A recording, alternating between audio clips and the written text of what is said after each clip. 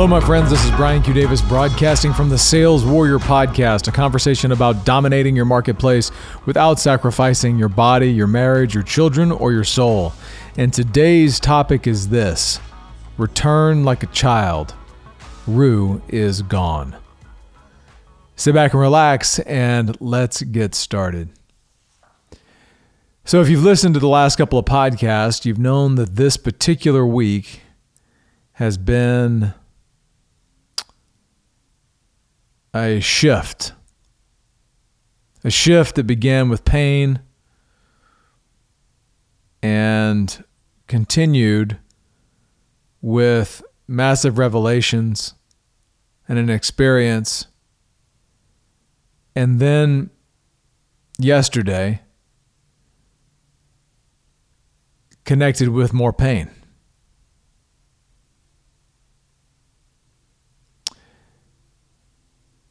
As I mentioned in the previous podcast, the week began with the news of the death of a friend of mine, a brother, Eric Serwin, who was killed in a car accident. That event gave me the catalyst to decide to take a trip to California to join some other friends and brothers in an experience that would honor Eric for me.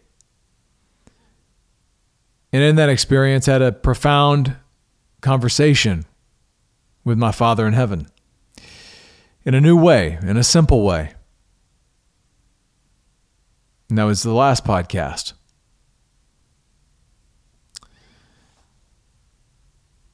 From that trip, I returned to my home in Dallas and got home and was on my way from DFW.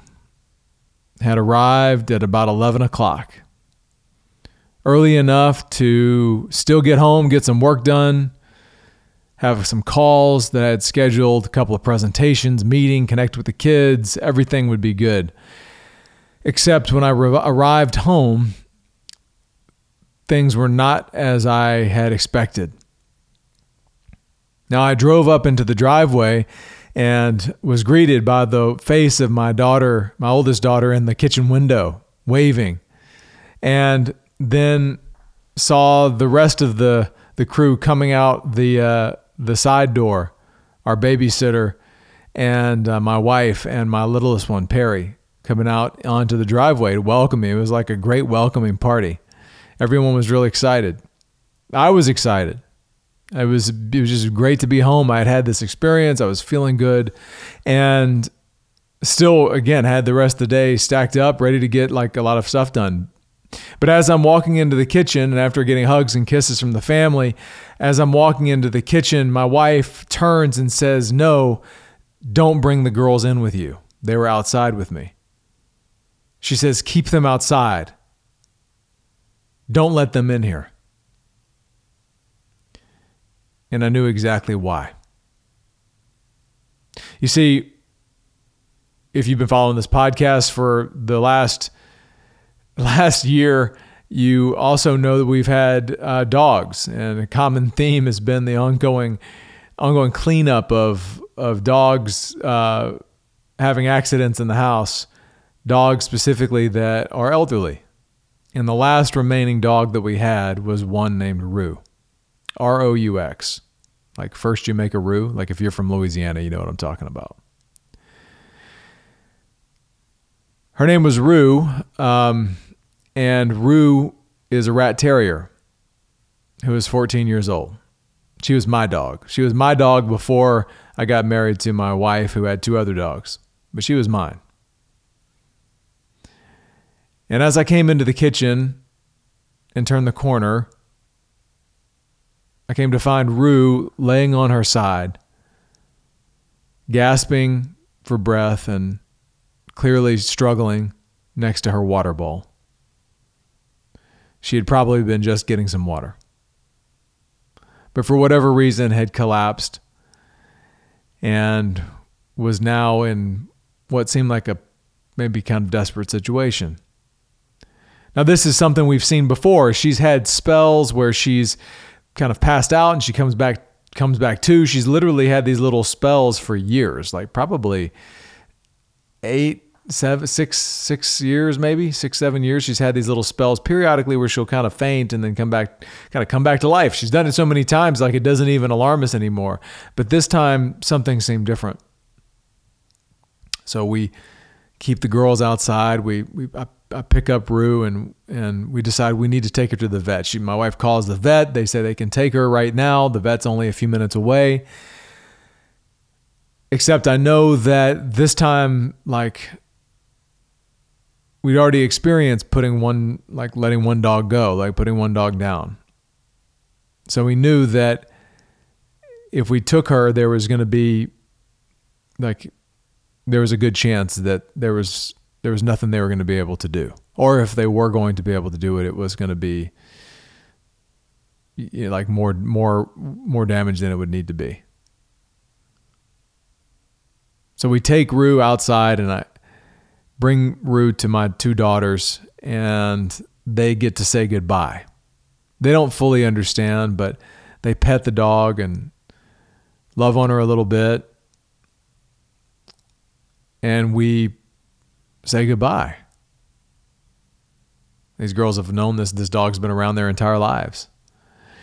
We go and run and get in the car, head to the vet, get to the vet, and they bring us into a back room. They take Roux and they start doing kind of emergency things for her, oxygen. They give her an IV. I can hear her yelping in the back room. I'm getting more and more upset. They bring her back out and they explain the different options and the price and all this stuff. And I'm getting pissed. I'm just getting like angry.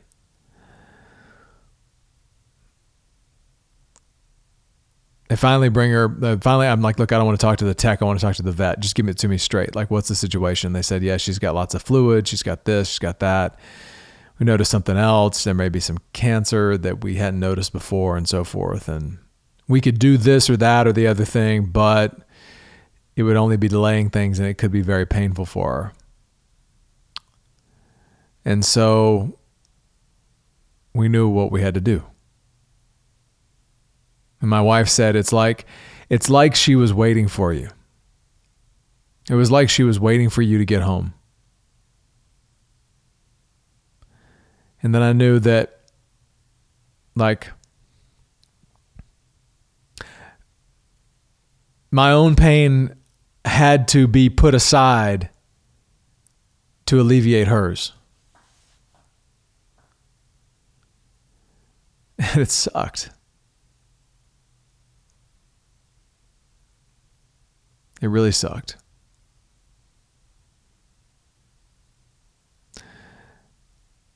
It seemed like it was taking forever, so I took Roux outside. I thought, if these are her last moments, I don't want her spending them under the lights of fluorescent lights in a sterile vet examination room.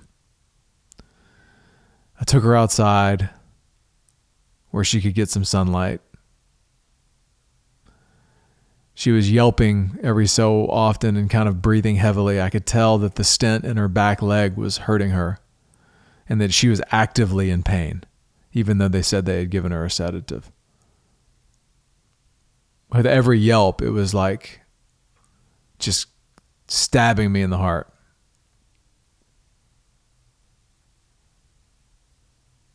But I just took a minute outside and just was thankful that she could get a few minutes of sunlight. And I held her there and I was thankful and I was thanking God for this gift. We went back inside and they were ready and they administered the first dose. And then they said, look, the next dose is going to stop her heart. And they administered the next dose. And as stubborn as she has always been, that dog, they checked for a heartbeat and they said, no, her heart's still going. Ever so faintly. She lasted longer than they would have expected. But that's just her style. And then Roux was gone.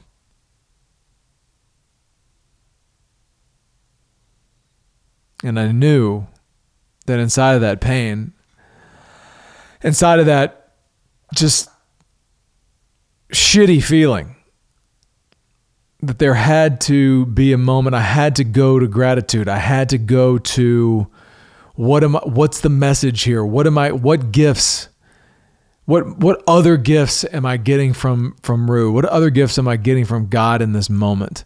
What message is being sent? Because I've come to know that at least in this entire week, it's been nothing but messages like this. So what message is here? And just go to that and live in that place. That's where I went. And so I started the journey. I thought it started the journey of back to when I first got Roux. And why did I get her?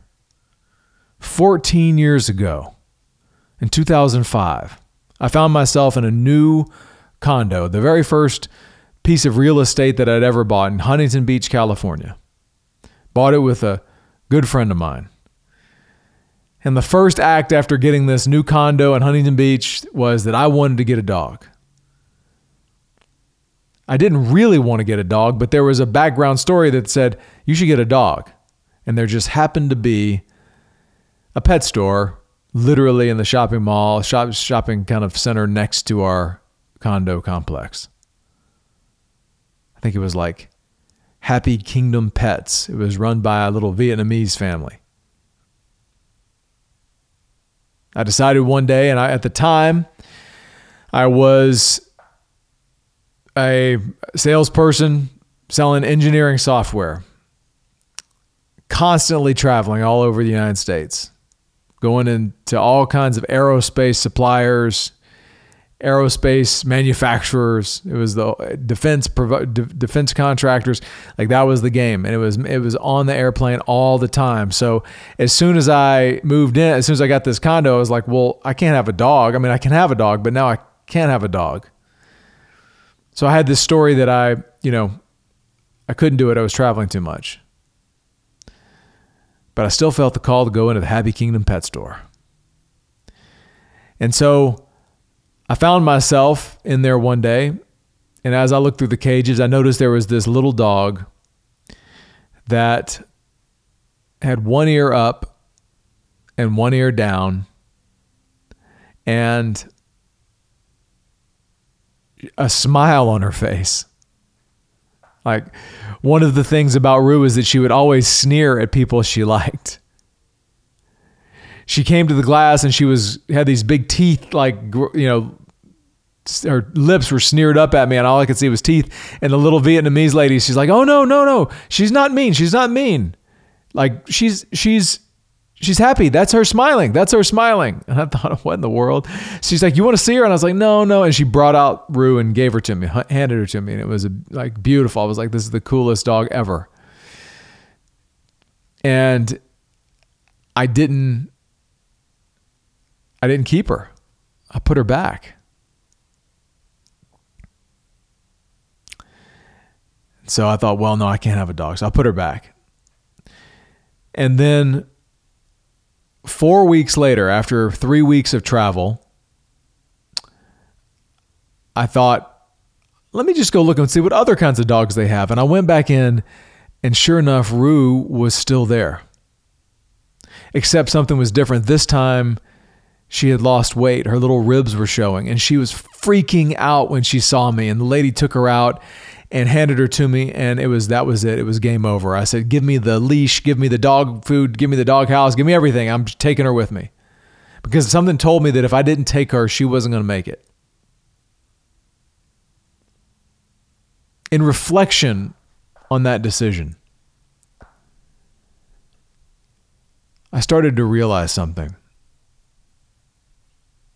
I started to realize that was the beginning, or it was an inflection point on my journey spiritually to where I am now. You see, at that point, I was spiritually lost. Living the lifestyle of a 20-year-old in Orange County, 20-something-year-old. Really living for just myself. And whatever I wanted to do, go make the money, and then do whatever I wanted. And I was feeling very empty underneath the shell of satisfaction.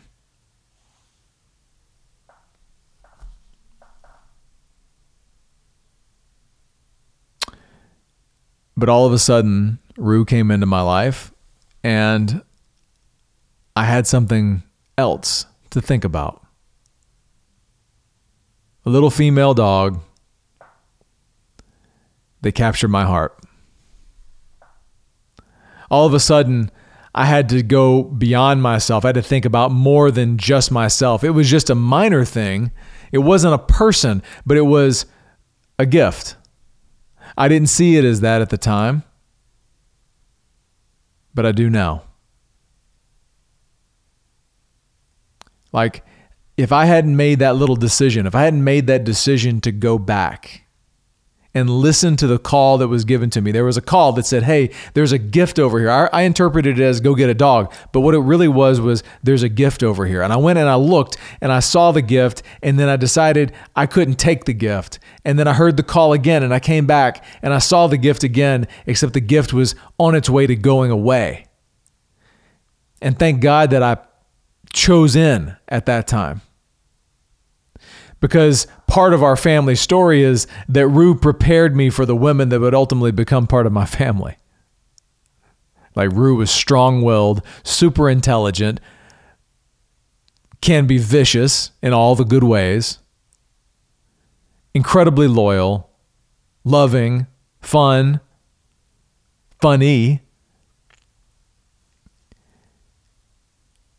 and just full of love and just full of gifts.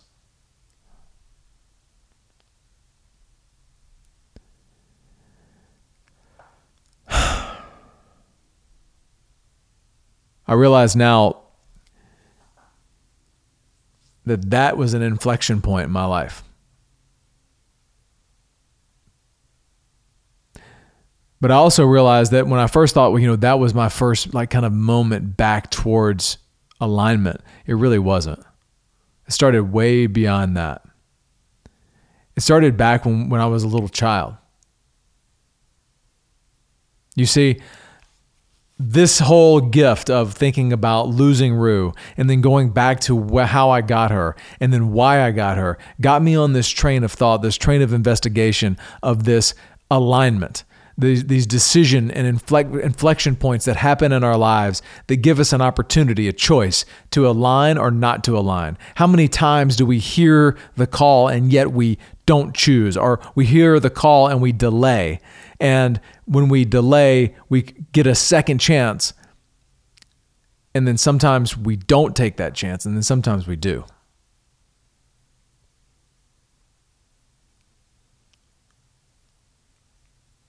I thought, what was it before we had that? What was it before we had resistance to alignment? What was it before I had resistance to alignment? When I say alignment, I mean alignment to that thing inside of us that talks to us and says, go this way. Like, if you're lost and in the dark, there's a good chance that it's because you're not listening to that thing that says, go this way. If you're lost and you're in the dark, it's because you're probably just like I was 2.5, 3 years ago, where the only thing that was calling to me that I could hear was the number. Like, that was it. Like, business, everything, that's it. That's all the significance. That's the only thing that makes me worthy, because everywhere else I was fucked. You couldn't see it on the outside, but on the inside it was there.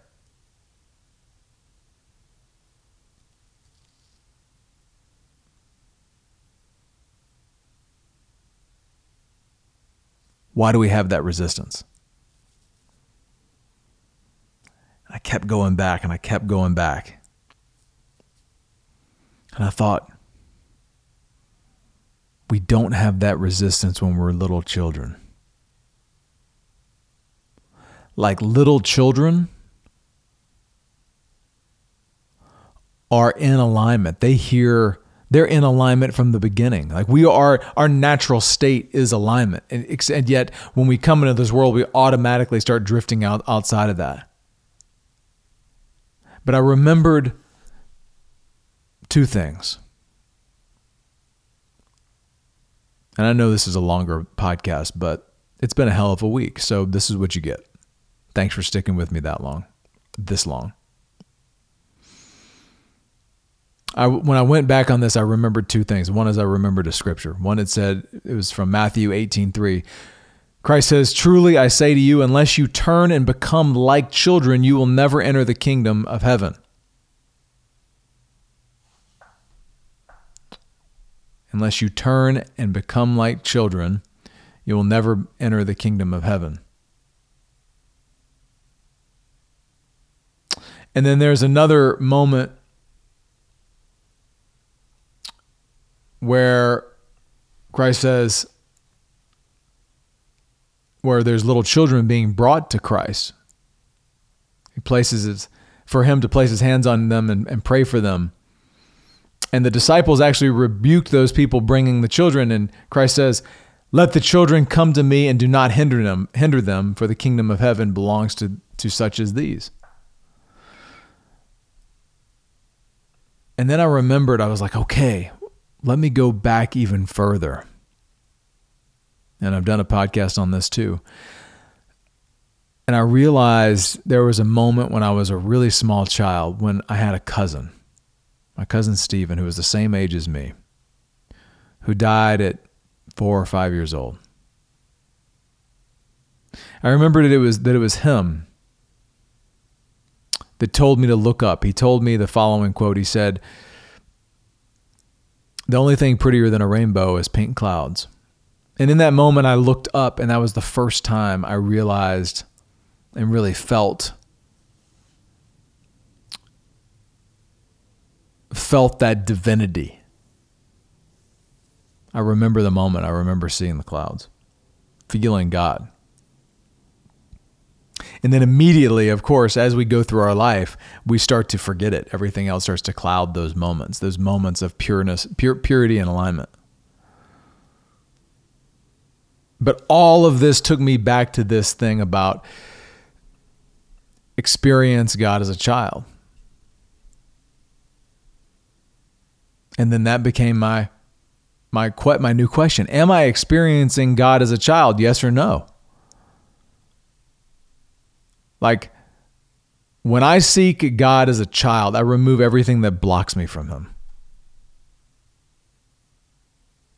I started thinking about this in all the domains. When I seek God in my workouts, it creates a space for him where I feel no blocks. That's why my spiritual warfare protocol, where I listen to scripture and I tune into the workout as part of this somatic experience of generating power, it's a place where he's not blocked from me, and it's extraordinarily powerful for me. Like, God's commandment is to seek him as children. What does that really mean? It means to seek him without stories or limitations. Children don't believe in what's possible or not possible. Children don't believe in that there's things that God can't do. Children don't believe in or have stories of unworthiness. Children ask big. Children can actually show adults the actual way to worship. Pure of heart, open, bright. My girls show me and my wife what it is to seek and speak to God. They're constantly giving examples. Children don't put any limitations on anything. They believe anything is possible. Nothing is impossible. The path to the kingdom is illuminated through the eyes of a child. That was the revelation I wrote down in my notebook. And maybe that's what this entire week was about. Path to the kingdom, that alignment, that next version of myself, that next thing that we are all seeking, the next expression of our divinity in our body, in our marriage, in our relationship with God, and ultimately in all the business and production and sales and everything else that comes from that, is down the path that ultimately is illuminated when we look at the world through the eyes of a child and seek God with the heart of one.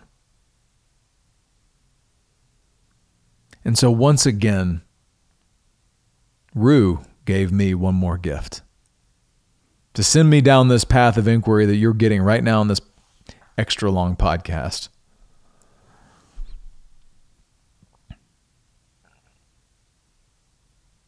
Where right now in your life are you refusing to look at things through the eyes of a child? And what might be possible if you did decide to look at some area or all of your life through the eyes of a child? And what would that look like? Have you considered that it would look like no limitations? Nothing's impossible. There's no question about your worthiness. And you're willing to ask really, really big. So what are you going to ask big for this week? What are you going to ask big for today? You know the formula, the conversation. Listen to the previous podcast. Go get your journal. Ask the question, and you'll hear the answer. But just make sure to ask like a child. That's what I got for you today, my friends. This is Brian Q. Davis signing off from the Sales Warrior Podcast, a conversation about dominating your marketplace without sacrificing your body, your marriage, your children, or your soul. Thank you so much for listening. Thank you for all the messages that you've sent. And please continue to connect with me on all the social media channels. It means more to me than you know. Thank you so much. More to come.